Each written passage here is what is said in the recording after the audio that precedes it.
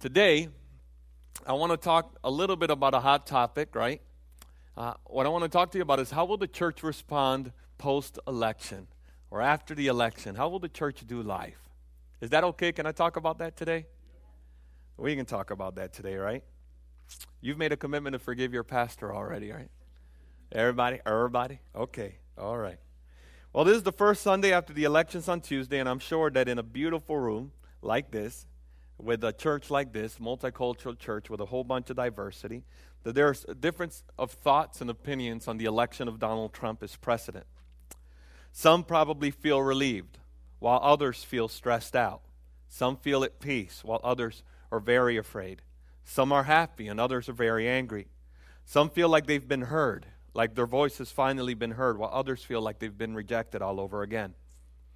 I would like to say that if we would actually be able to sit down and have reverence for one another and actually talk about our position and why someone would vote a certain way and vote another, I would like to say that we probably would be able to say, I see now why you see things from that perspective. We may be able to say, man, I understand. I see and I understand. We may be able to say, hey, I see, I understand, but I disagree. And be able to do that respectfully. But in doing so, if we were able to just sit down and have a chat and talk about our feelings, our emotions, our thoughts, and our concerns, and being able to just listen to each other, even though we disagree, what we do is give each other a voice. And giving each other a voice, we give each other value. Giving each other value, we honor each other, not just for our sake. We honor each other according to God's word. So, it's very important today to understand that we love the kingdom of God. And the kingdom of God is the church of every tribe, every tongue, every nation, which means that we all have, with all kinds of different perspectives, different things that we value more than others in regards to morality and the way we treat others and so forth. And all of that and all of our experiences will affect the way that we see what needs to be done best for this nation. However, we are all the kingdom of God. We are all children of God. And there is a reverence that God demands out of me the way I treat Dave, even though he eats deer. I can't believe it. Right? There is a reverence that the Lord demands of me, and there's a reverence that benefits me in giving you, because you're made in the image of God. Are you with me? You're made in the image of God. Now, just a few weeks ago, I preached a message where I said very boldly that Hillary and Donald are very good for the church for the following reasons. You remember that? Some of you were here. Shared with you why Hillary and Donald Trump were good for the church. Number one, because they remind us to put our faith and trust in Jesus and not in any government. Right? Number one, hey, when you look at them, something in you should say, I should keep my faith in Jesus. I should put my trust in the Lord. There is something about us, if we were honest about Americans, that we do, in a sense, hope for that one figure that would somehow turn things around. We are, as humans, built to give credit to humanity. But that's always been proven to be incorrect throughout all generations, in every nation, in every kingdom. And Hillary and Trump remind us Jesus is the only one worthy of that kind of adoration. Secondly, I said that I want to remind you, in the midst of this, of putting our faith and trust in Jesus, Jews and Romans wanted it their way. In the times of Jesus, there were Romans who said, they wanted the Roman kingdom, and there were Jews who wanted to overthrow the Roman kingdom. And his disciples had that idea of overthrowing the Roman kingdom. And Jesus could care less. He didn't address the Roman kingdom at all. He really didn't address any of those things. He just talked about the kingdom. And I think that needs to be the position of the church. Secondly, Hillary and Trump are good for the church, I told you, because they remind us that we are living in the last days. And they help us gain perspective. One of the problems with the church, I believe, is that we forget that we're living in the end days. And what happens when we don't live with the end days in mind is that we invest in the wrong things. Not only our finances, but the way that we do relationships, the way that we treat each other, the way we do life. It's important to keep the end in mind. And Hillary and Trump sure remind us that we're living in the end days. And then I told you, the last thing, I reminded you that this world is not our home. They remind us, Hillary and Trump remind us that this world is not our home. Following Jesus demands that we keep in mind that this is Babylon. America is Babylon. Italy is Babylon. Iraq is Babylon. Syria is Babylon. We don't belong here. We belong to the Lord, and He's preparing a home for us. Listen, church, I'm going to say something very bold. If we don't put our faith and trust fully in Jesus and live our lives with the end in mind, understanding that this is not our home, we're going to be ineffective as believers. We're going to be ineffective as believers. If we cannot live our lives fully trusting in the Lord and learning how to trust in Him, understanding that, keeping the end in mind, and understanding that this world is not our home, we're not operating in that. We're not operating in that. We're not operating in that. Whoa. We're not going to be effective as believers. So what next? What next? Where do we go from here? Where do we go from here as a church, as believers? Where do we go from here as a church? Let me address different people groups that may be here, or different perspectives that may be here. Number one, if you have a sense of relief because a Trump win speaks to you of a moral win and speaks to you of a religious win of one way or another, let me just say this. Don't let that relief become your deception. Change does not begin with the president-elect. Change begins with the church. 2 Chronicles 7:14, if my people who are called by my name will humble themselves and pray and seek my face and turn from their wicked ways, then I will hear from heaven and I will forgive their sin and I will heal their land. The healing of our land, the healing of our people, right? The forgiveness of God will not come because of a precedent. It comes because of the people of God. And I am concerned, church, that a large part of us who feel like this was a moral victory, that a large part of us are going to relax on our post to pray, to walk out repentance, to be before God and plead for His mercy for our nation, because we think that this win allows us to relax. Don't let that be your deception. The church needs to stand in her post.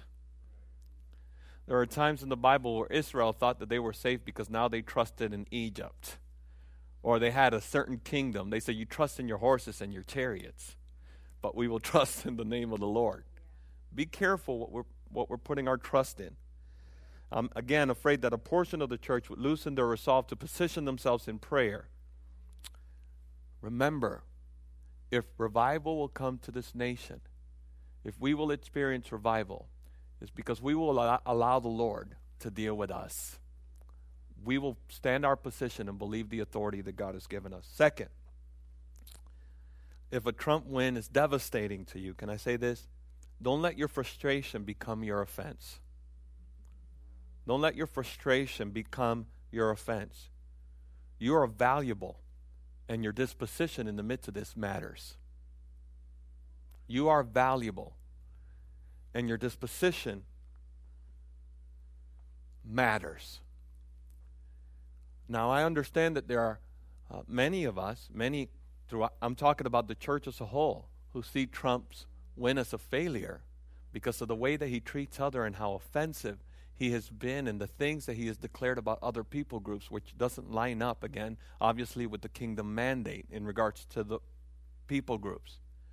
However, do not let your frustration become an offense that keeps you from taking your place in the kingdom. God says about you, you're valuable. And God says that your disposition matters. Again, we are in Babylon, remember? In Jeremiah 29, verse 11 to 13 says, for I know the plans that I have for you, plans to bless you, to give you a hope and a future, not to harm you. Then you will call on me and come and pray to me, and I will listen to you. You will seek me and find me when you seek me with all your heart. God declared this to a people who were going into exile. They were going into a place where they had no control over what was going to happen. God declared this over Shadrach, Meshach, and Abednego and Daniel. You remember them boys? What did they do? Did they buck against the system? Did they try to fight against Nebuchadnezzar? Did they try to fight against the kingdom of the world? No, instead they made up their mind, I will serve the Lord, and I will not defile myself with the things of this world.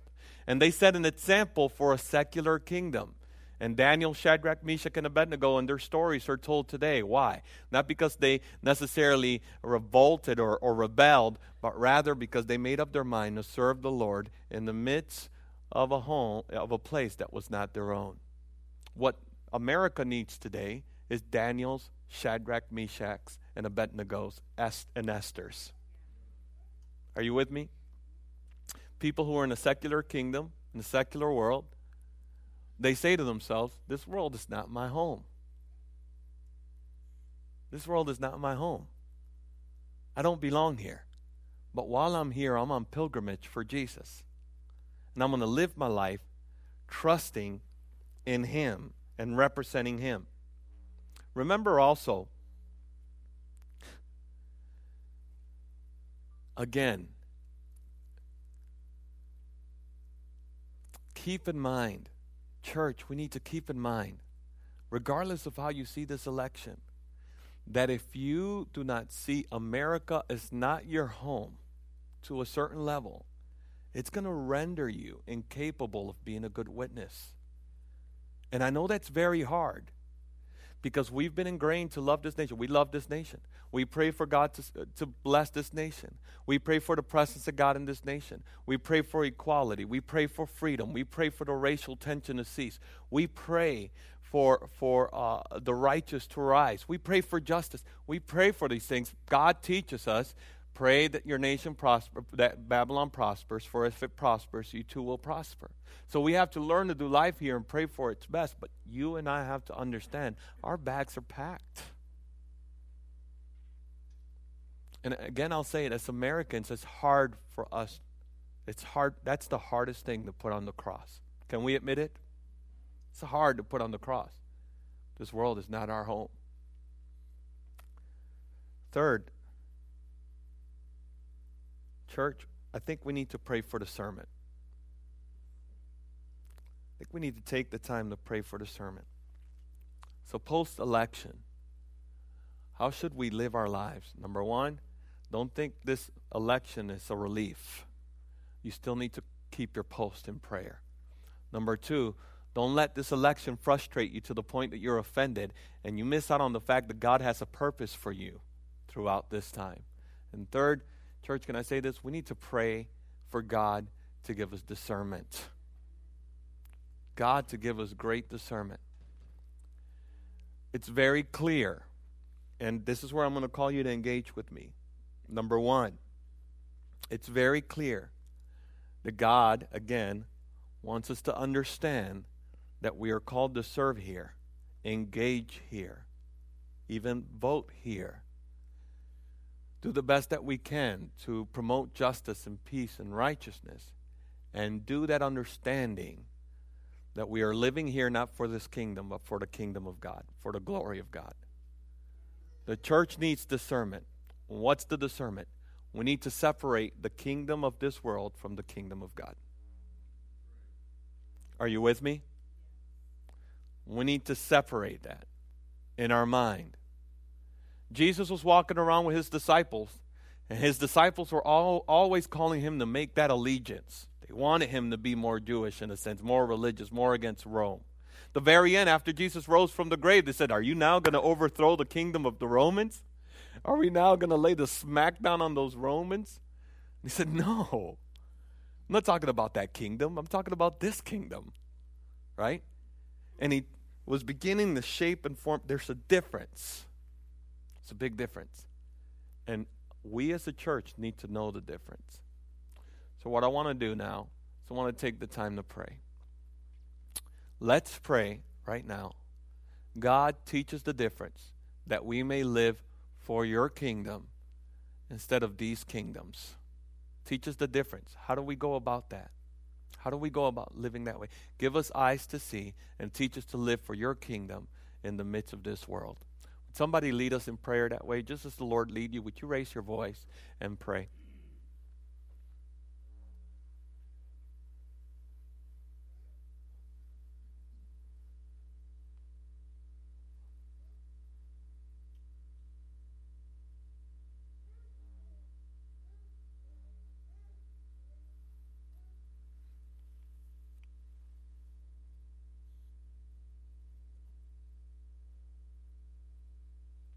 Hmm.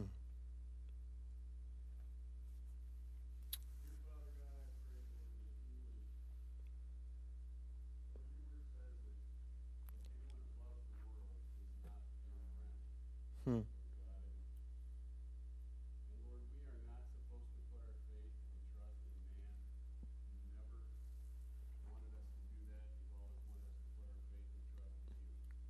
Come on.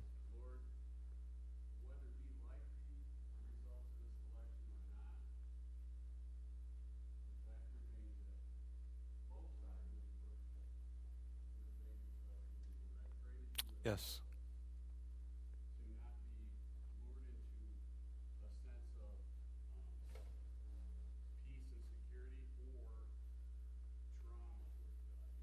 Hmm.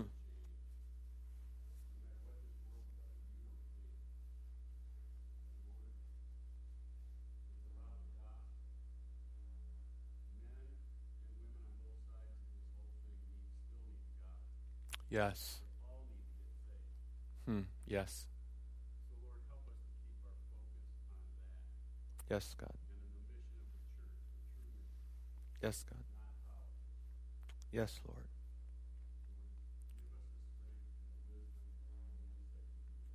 Yes, Lord. Amen. Thank you, Brother Jack. God, give us discernment that we would separate your kingdom from the kingdoms of this world. In Jesus' name. Now we need to pray for another level of discernment. We need to learn to discern that our brother is not our enemy. We need to learn to discern that our brother is not our enemy. And church, why do I have to say that? We should know that, right? Why do I have to say that? Well, just go to social media and you'll find out. The way that we treat each other and the way that we speak about each other post-election really matters. The way we treat each other and the way that we direct each other and the way that we speak to those believers, brothers in Christ, who may have a different perspective on this election, it matters how we treat each other. We don't have to necessarily agree, but we do have to be reverent towards each other. And I want to take the time to pray, Lord God, help us to have reverence for each other, to discern when I'm attacking my brother instead of standing against the kingdom of the enemy. Are you with me? We need to discern that difference. We need to discern that difference. The Word of God teaches us, they will know that you belong to me by the love that you have for one another. And trust me, there's a bunch of people out there who don't know Jesus who are looking at the way that we interact with each other to make their judgments on whether they'll come closer or further away from Jesus. You and the way you treat those who are believers is the number one determining factor on how close or how far people will go from Jesus. Do you understand that? You and the way you treat others, even in disagreement, is the number one determining factor of whether people will draw closer or further from Jesus. Because the world will know that you belong to Him by the love that you have for one another. So I want to pray for discernment, and I also want to pray repentance. Take the time to pray, God, forgive us for the way that we've treated each other. And Lord God, teach us to honor each other, to know the difference, that we would not attack our brothers and our sisters, but attack the kingdom of darkness. Would somebody lead us in prayer that way? Somebody here in the congregation, just pray as the Lord just puts it in your heart. Yes. Yes, God. Hmm. Hmm. Hmm. Hmm.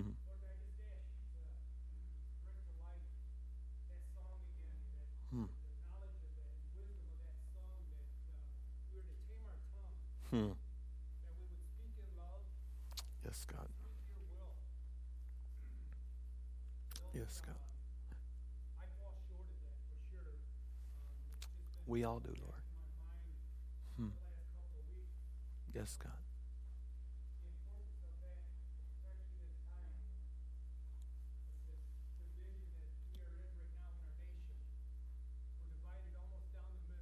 Hmm.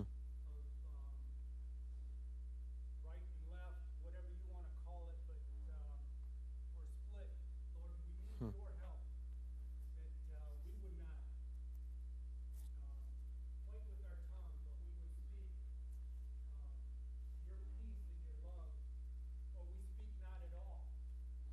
Come on. Hmm.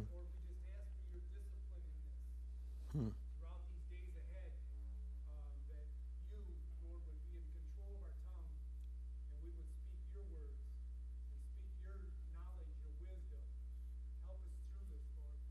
Yes, God. Yes, God.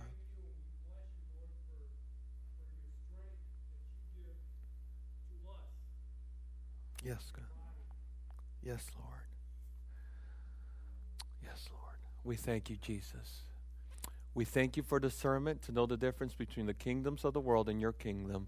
And we thank you for discernment that we would treat each other with reverence, God, that we would know the difference between attacking the kingdom of darkness and attacking our brother and sister. Teach us, Lord, to have reverence for each other, Lord.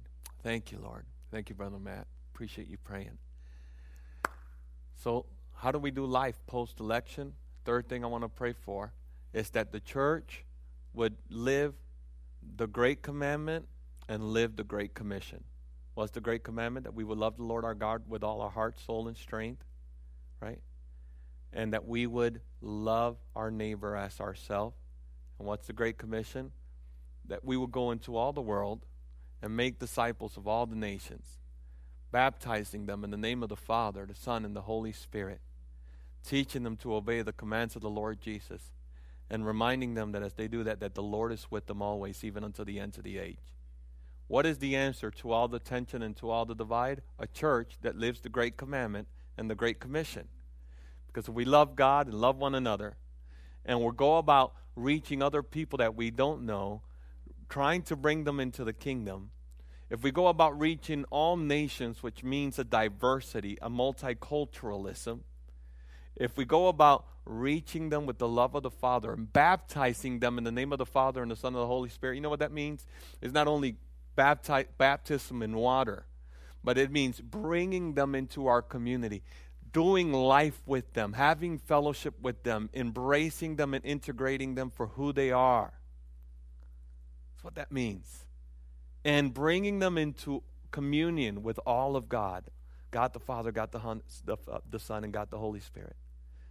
If we go about that, you'll find that we are called to be the answer. We're the answer to every racial tension. We're the answer to every divide. We're the answer. The love of God in us, the presence of God in us is the answer. Not the government, not our president-elect, not the Democrats. You know, Obama was president for 8 years.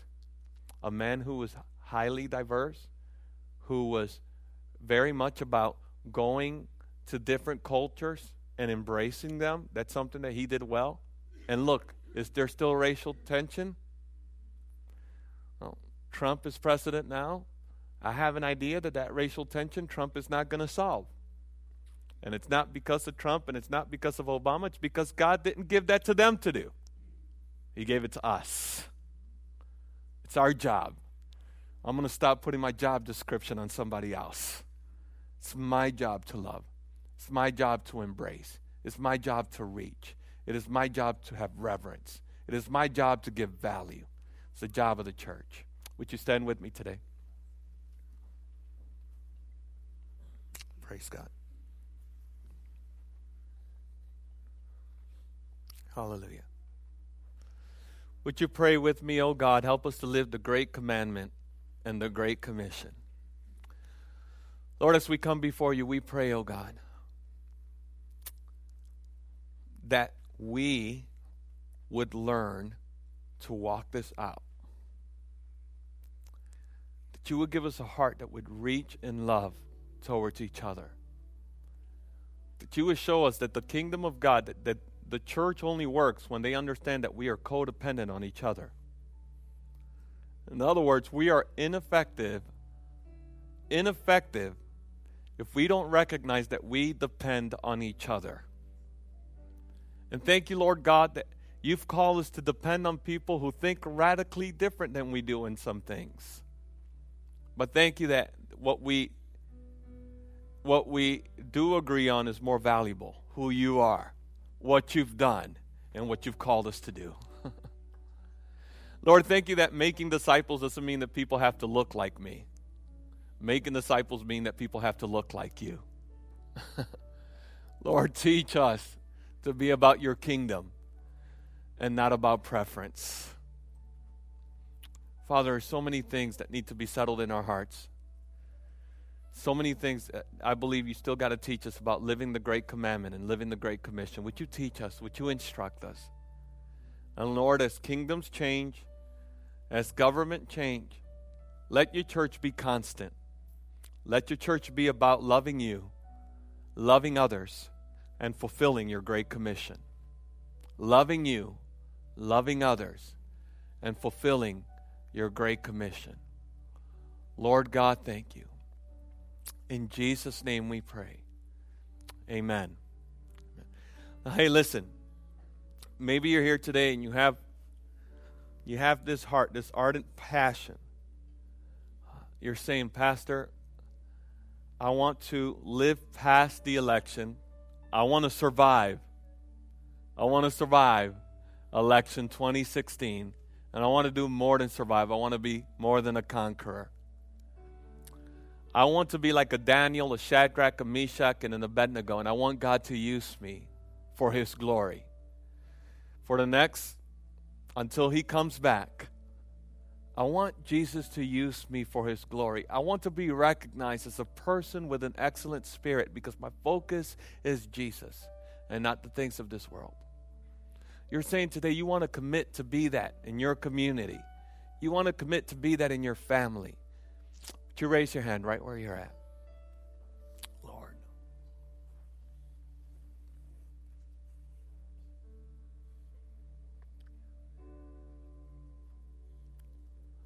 Lord, right now, I think of Esther's.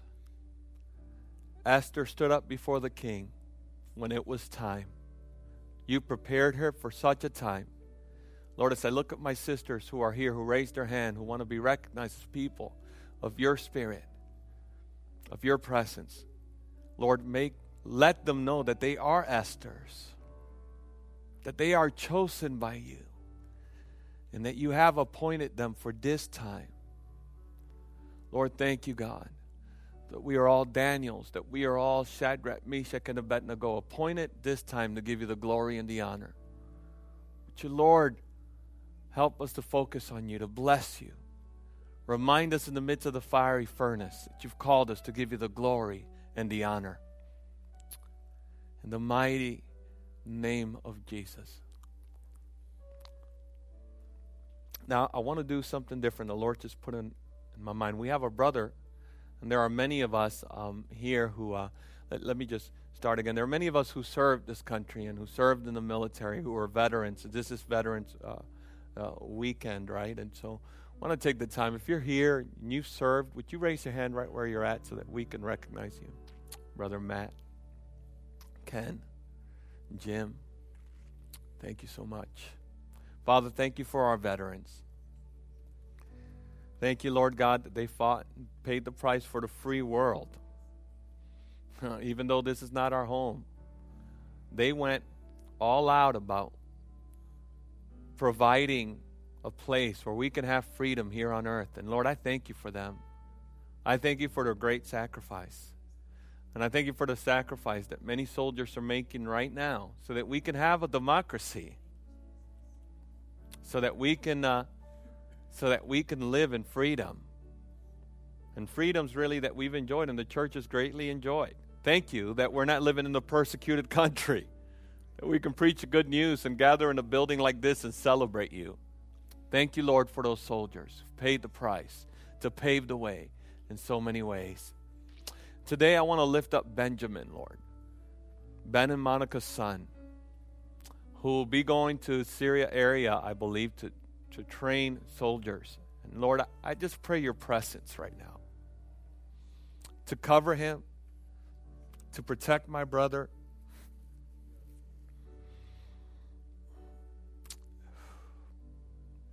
To give him peace,